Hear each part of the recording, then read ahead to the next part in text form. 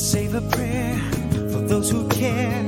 I keep the faith, but no one will dare to hold my hand until the end.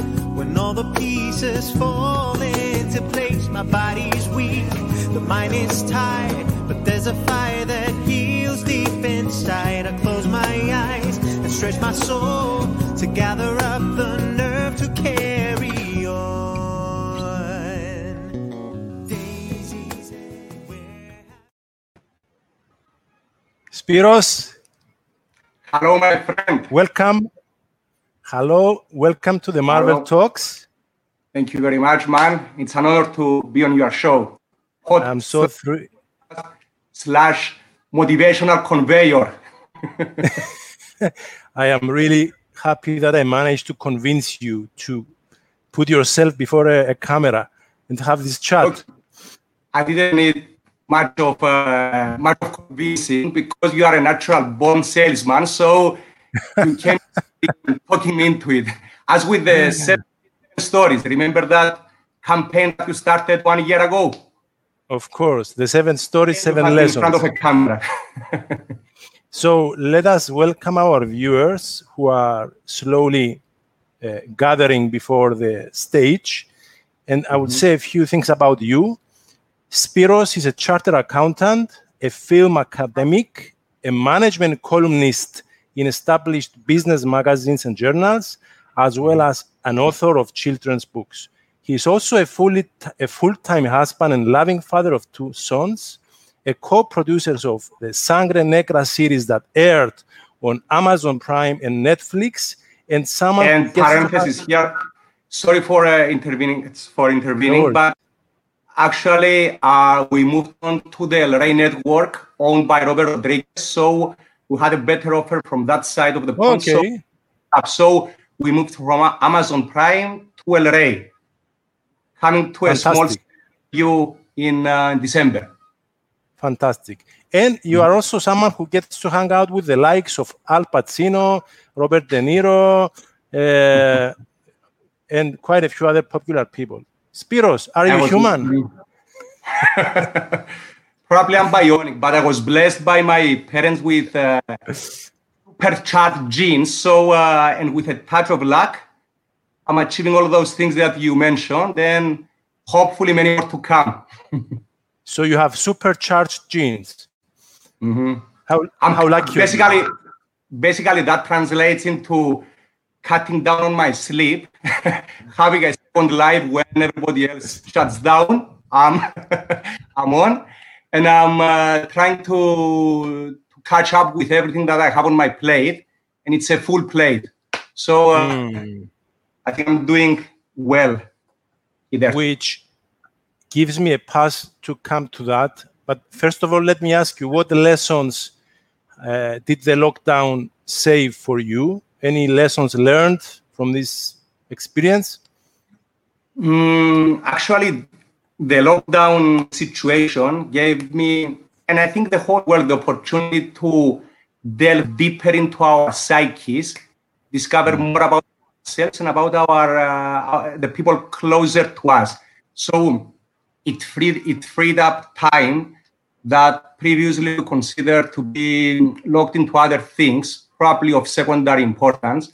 So what I learned during this short stint while on lockdown is to slow even more and smell the roses. I was in that habit before, to do it even more and with more zest. So when things slow down, you tend to look at the bigger piece, of the puzzle. So when coming out from the lockdown, I still retain some of its attributes, of its characteristics. So for me personally, the pace of life has become even slower, but in a good manner. So now I'm not rushing to do everything simultaneously, contemporaneously. I don't have many balls in the air. I just lowered the volume of output that I'm doing in my personal life in terms of things of many things having on my plate. So now life has become a bit sweeter due to the COVID, if you can say that. I can get you fully. So life slows down, and we slow down with it to appreciate more of what's in front of us, I think. Exactly. What's in front of us, what's near us, what's in our nearest vicinity, actually. And going back to the full plate that you have, do you think that we suck at multitasking and we know it? I've read somewhere that multitasking is a dangerous myth, and that effective single tasking is the way to go. It touches also on work. This touches on work as well. Exactly. What do you think about the... To tell you the truth, I was a die-hard multitasker back in my 20s, and also in my early 30s. Now that I'm pushing 40, I'm slowly and gradually switching to monotasking, because I find from my personal experience, I find that when you find yourself on a single task, you like that task, and you see the light at the end of the tunnel, and you want to complete it and get to the reward part, you tend to do it more constructively, more efficiently, more effectively, and then it gives you the motivation and the path to go to the next task. So instead of doing a little bit of this, a little bit of that, and all of it together, when you prioritize the tasks that you want to do, you tend to come out with more success and more fulfillment. And so, actually, go ahead. Because the line was breaking out a little, to summarize what you said, I think, by breaking down and prioritizing the multitude of tasks that we have, and by viciously attacking a task at a time, we are more effective and we become more self-motivated. Is it correct? Exactly. Because you retain momentum. When you take for example, I'm just on the finish line of my PhD in film studies. I started that by a much needed push from my lovely wife back in 2013. So 7 years down the road, I'm now nearing the finish line. Okay. So in order to achieve that, to go the distance, I needed to on many of my side tasks in order to concentrate on the one and only task that mattered the most to me, and that was my PhD. So by doing that, I managed to single-handedly complete it and come out of it compared to if I had a couple of side tasks running along the way and drain my attention and my focus. I had some of those, they were of secondary importance.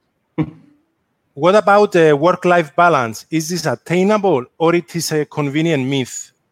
Philip, to tell you the truth, work-life balance, it's all in the mind. It's all in the mind because, as I said, time is relative. Time is what you make of it. So if you want to stretch time, you can do it. In order to achieve work-life balance, you need time. It's the basic ingredient, the building block of work-life balance. Okay, so because time is scarce, it's the most valuable, the most scarce commodity there is. You cannot make more, and you cannot have the one that was wasted back. So you need to stretch time. It's all in the mind. What I mean by stretching time is that you need to be in the moment. Most people tend to look backwards in their lives or tend to look forward. If you live in the past or you foresee into the future, the moment. So when you are presently in the moment, and on this respect, you are a guy after my own heart because I know that you do it as well, you tend to elongate time. It's like we had the other day with the hourglass, when you turn it horizontally, that's when you get work-life balance. You need to prioritize. You need to take your priorities straight. You need to see to ascertain what matters the most. For me, it's my family, so I'm giving it my everything. I stretch the time so as to be as much and in the most qualitative sense with them. I think you made a very valid comment in that that we underestimate the value of the present, and we erode the measure of the present by being constantly preoccupied with what happened yesterday and what might happen tomorrow. And this in and by itself shrinks or erodes the magnitude of the present time. Is it what you are saying? I think it makes sense. Exactly. You said it a bit more eloquently, but it's exactly not in so many words. It's the substance of what I said. So you need to pay attention, you need to pay respect to time, because it's the one thing that does not come back. This I learned from my parents. So I'm paying it forward now to my own family. That's a fantastic insight. Let me ask you something else. What got you into accounting? In one word, my father. Because as the firstborn of a typical Cypriot family, I had to become, whether I liked it or not, what my father is actually the vocation of my father. My father is a certified accountant, so I became a chartered accountant. It was an acquired taste, to tell you the truth, because at that time I didn't know what I was going to study back when I was a teenager. So again, my parents gave me a decided push. They even made an appointment to the university on my behalf. So they sent me away to study accounting. And I think, and I've read in some of your interviews that, okay, first of all, you enjoy it. I know that you enjoy it and you have been enjoying a really fulfilling career, and that you still do now in the public service. But at the same time, I've seen that the accounting career has taken you to places and has paid for some important golden tickets. Is this correct? Exactly. So in a sense, your profession has, and the financial rewards associated with it, has also fueled and supported your side, if I can call it, side passion, or parallel perhaps passion, which is the movies, the film production industry, and this really big chapter. Yes. Is this what keeps you up at night? Is this the thing that really provides zest to you and fires up your energy? Exactly. It's the fuel that helps me burn the midnight oil, as you so eloquently put it. So yes, that's it. It's my biggest love, cinema, second only to my wife and kids. So yes. Can you tell us the story? Can you tell us this story? What were the string of events that led you rubbing shoulders with the likes of Al Pacino and Robert De Niro? And what does that say about believing in our dreams and staying close to what we dream and what we believe in? Can you share a few insights regarding that story? How did the story go? So, actually I met Al Pacino and Robert De Niro, just to clarify, in two separate events. But I will tell you the first event, Robert De Niro, which is a much longer event in terms of time span. So when I went into my University of Wolverhampton to do my PhD in film studies back in 2013, you could say that I was on the bottom of the food chain academically. I was a fresh PhD scholar that I had just submitted my expression of interest, then my research proposal, then off I went into deep research. So a call came from one of my supervisors, and they asked me if I wanted to attend the Tribeca Film Festival in 2014. And I said, sure, but what's the catch? They said, no catch. It's just the university sponsors the event, so it's one of the co-sponsors. So would like to send 2 free VIP invites your way. And I said again, what's the catch? Because I'm about to scream, I'm about to pinch myself to see if I'm dreaming.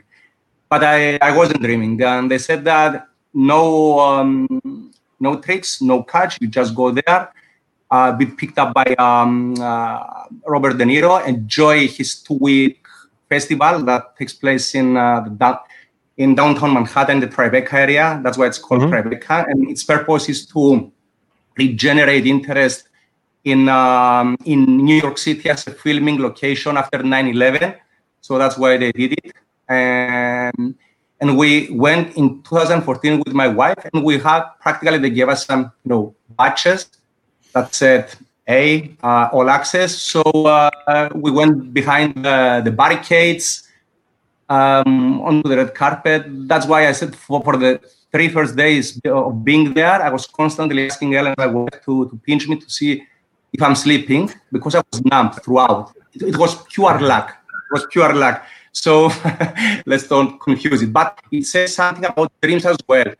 It says that when you choose because if I hadn't started on my PhD back then, if I hadn't followed my dream and took the plunge, took that very big leap of faith to commence to do a 7-year commitment on this grand scale, I wouldn't create that domino effect by shooting the first bit down that led to me flying off to New York City on a VIP capacity and meeting De Niro, parting with Stiller from American Pie, and you've seen the interviews.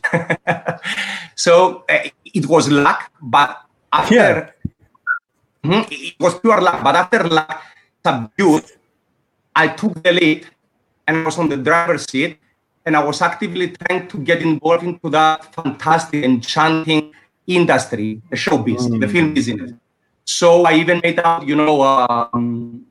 little luxurious plastic cards saying Spiros Giassamidis film producer, and I was handling this around like Maltesers, like bands.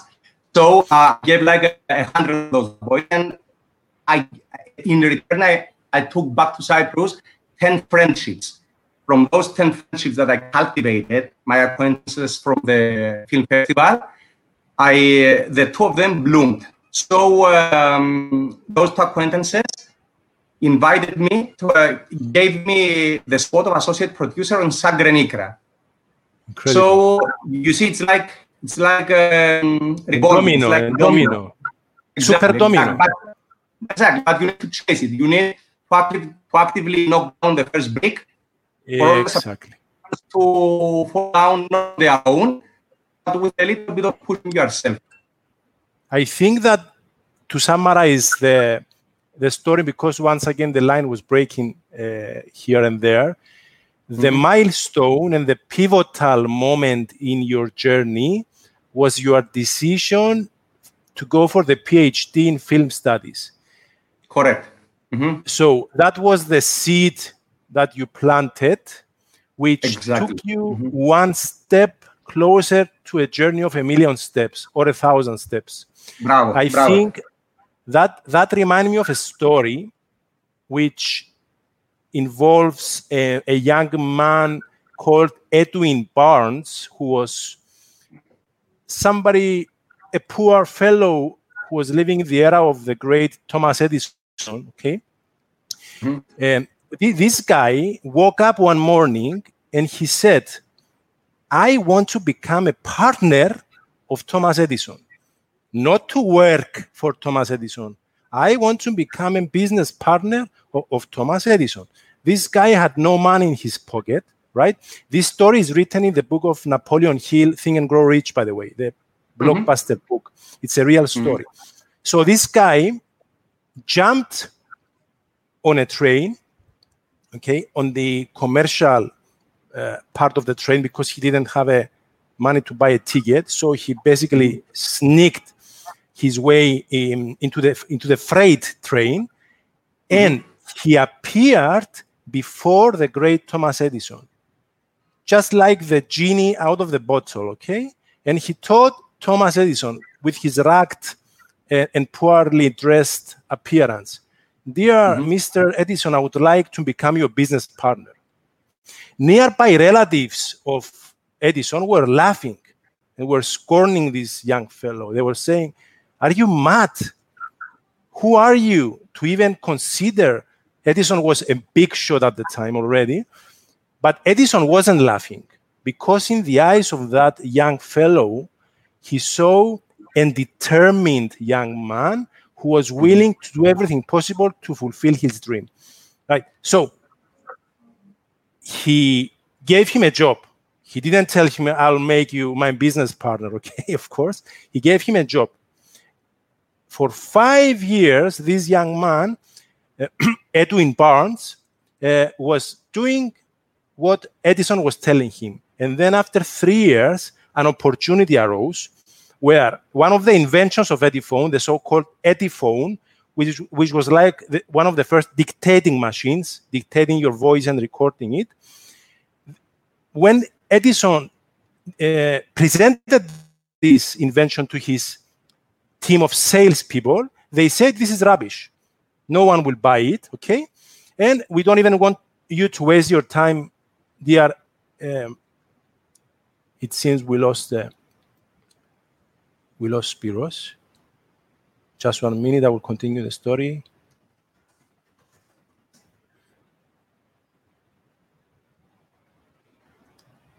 The live streams have these points.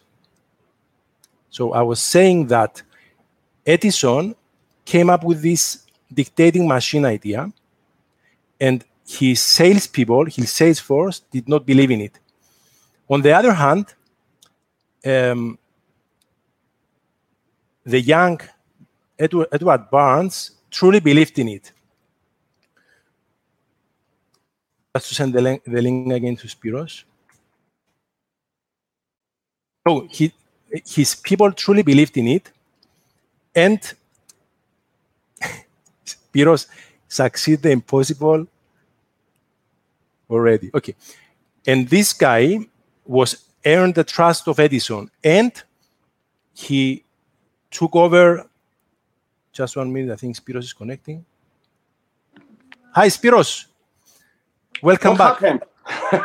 It's the beauties of live streams. So it's good to have you back. Exactly. I was saying that I was delaying the story until you come back. So I was saying that the sales force of Edison rejected the idea of promoting this dictating machine as a fad, a nonsense. Yes. The young Edwin Barnes, however, saw an incredible opportunity that could influence the life of thousands of people. And Edison told him, "All right, get this idea, get this product, and go try to sell it." And this is why Edwin Barnes succeeded in selling the so-called Ediphone, which became an incredibly successful device. And he became, within 5 years, he became a business partner of Thomas Edison. Wow. What a remarkable story. The tenaciousness, the raw determination. He moved where he was supposed to move. Like you took the first step. There is no guarantee that tomorrow you will do a movie, but one step led to the other, and you met the person who invited you to be the co-producer of Sangre Negra, which is an incredible string of events. What would you provide as a lesson out of this story? Is there any lesson for people who are listening to us in terms of determination, tenaciousness, focus, whatever it is that you will to say about this adventure of yours? The lesson that I think I learned the most from these little adventures of mine and in these little chases is that when you love something, you need desperately and fiercely and all the other hyperlative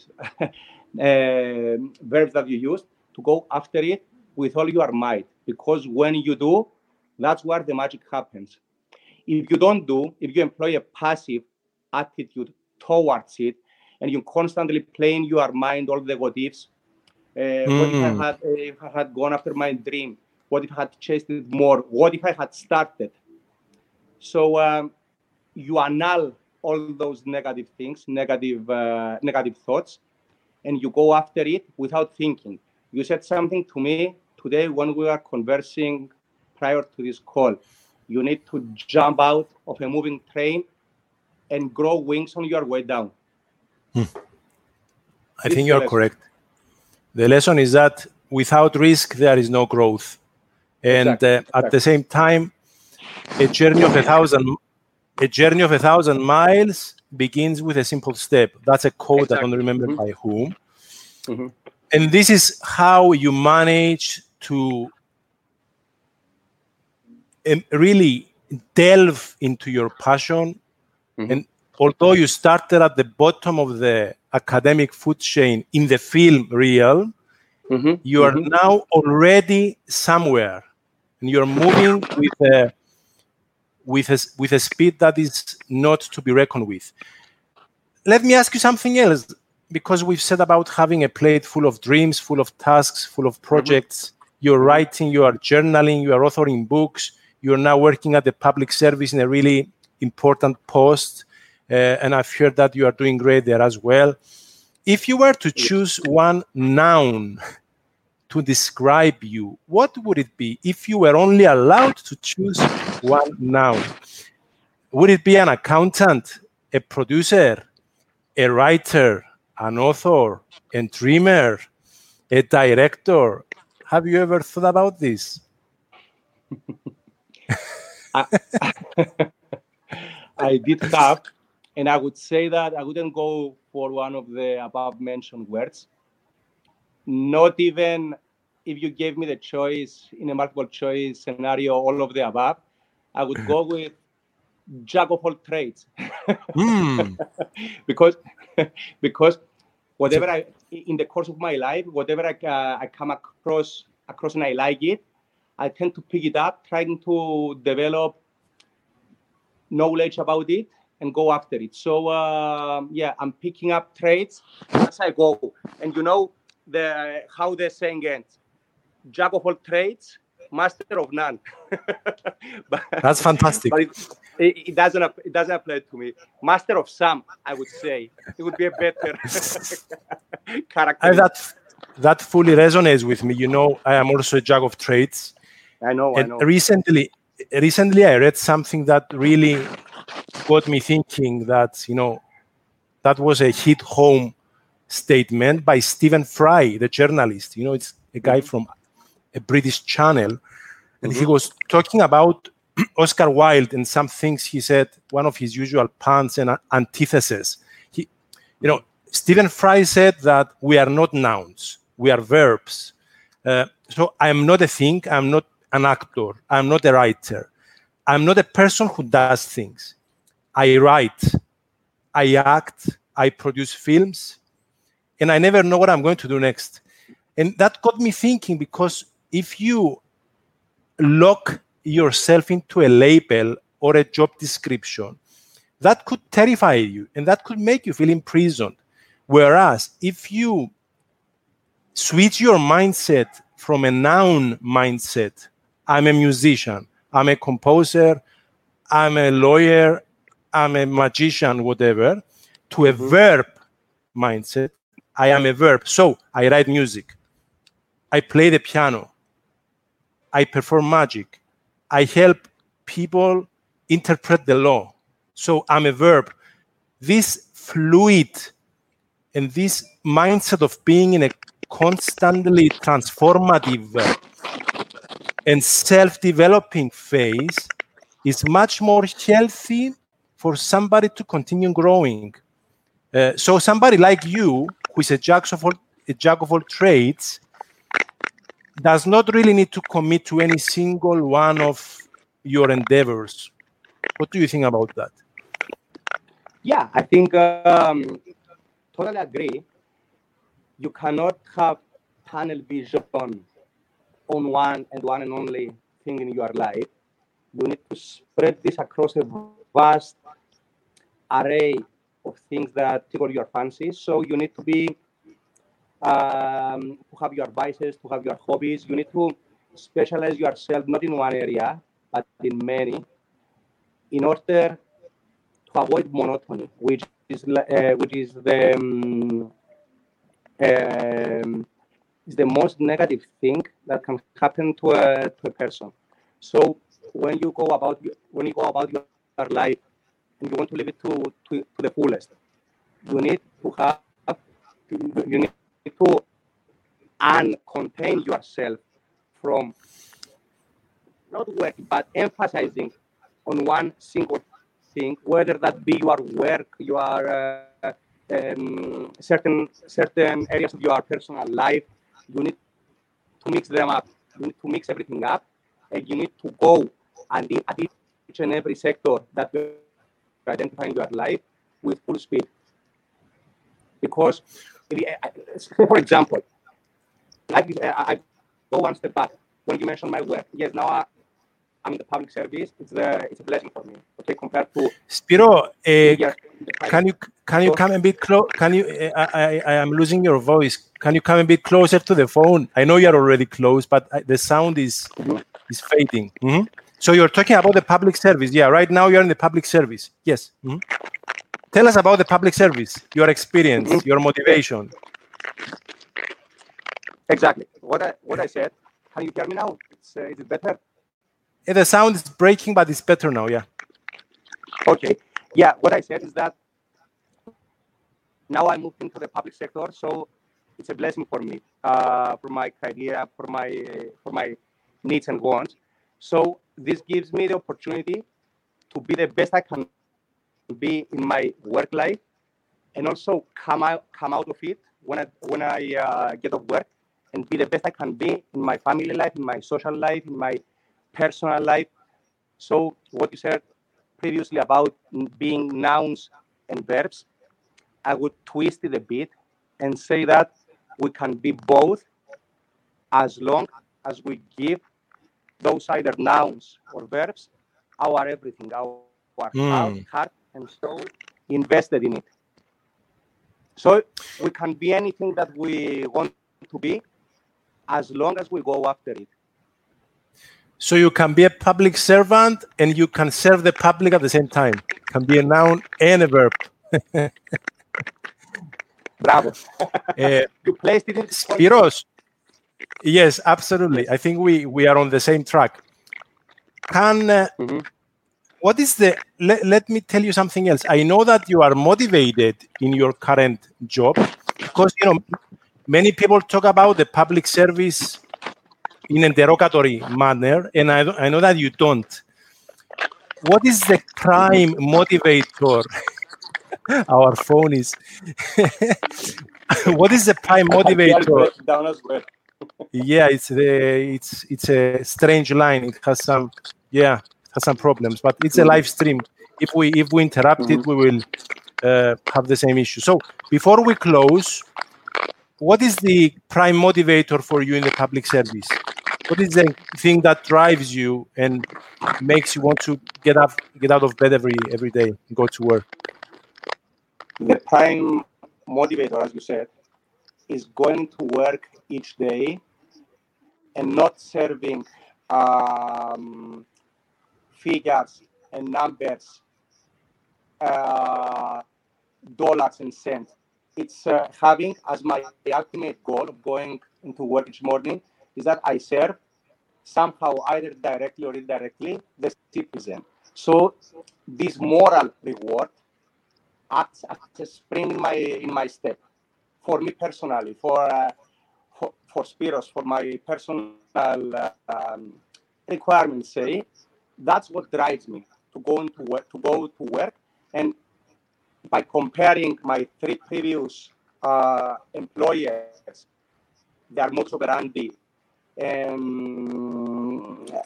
ultimate goal that I was serving, there's no comparison, the one with the other, and the private sector with the public sector, personally. So it's doing basically the subject matter of the work may be the same. Okay, there's never a dull day in the public service, but that's another story, and that's good.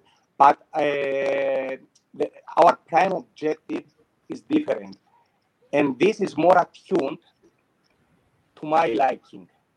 So that's why that's why you see me motivated and very eager, very willing to go out and about and do my work to the fullest, and then get off work and still have a life, because the one fits into the other.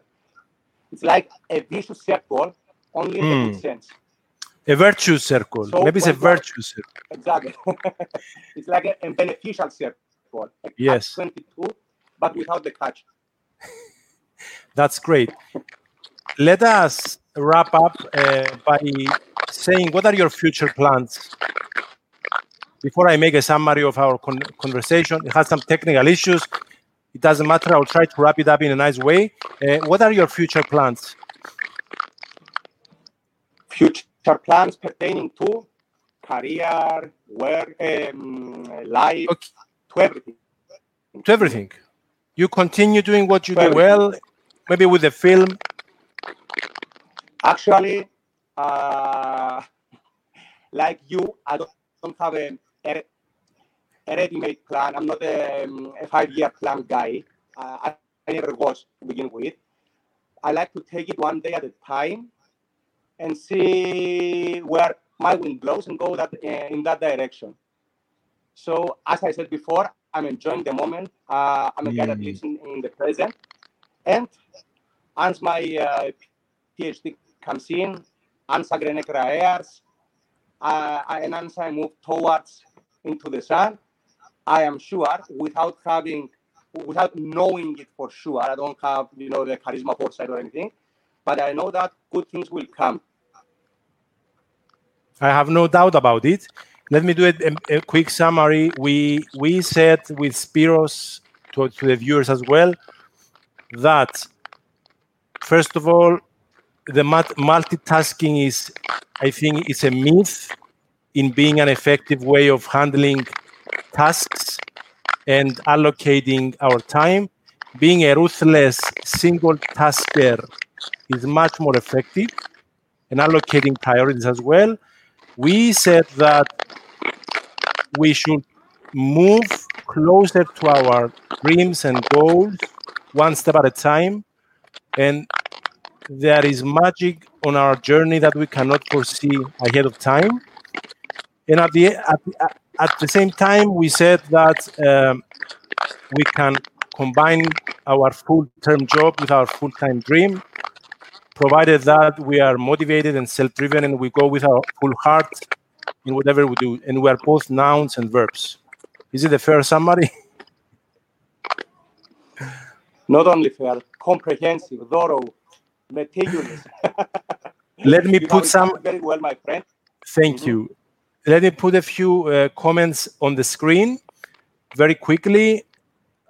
One, I think, is your father, Kostas Yasemidis. I'm proud of you, Spiros Mou. For sure. Stathis Stasis, our friend. Tell me. I took after him a lot. He bequeathed the cinephile gene to me. So what I am now in terms of cinephilia, I owe it all to him. Fantastic. Stathis, our friend, he sends his thumbs up. Christoforos Christofi, truly amazing. Thank you, Christofore. And some friends of you, I think, or fans. Egitona, our neighbor. You are a lot for Cyprus. You have to go to America. Spiros succeeded the impossible already, which is the subject matter of the podcast. And his future plans are steak nice 2 times per week.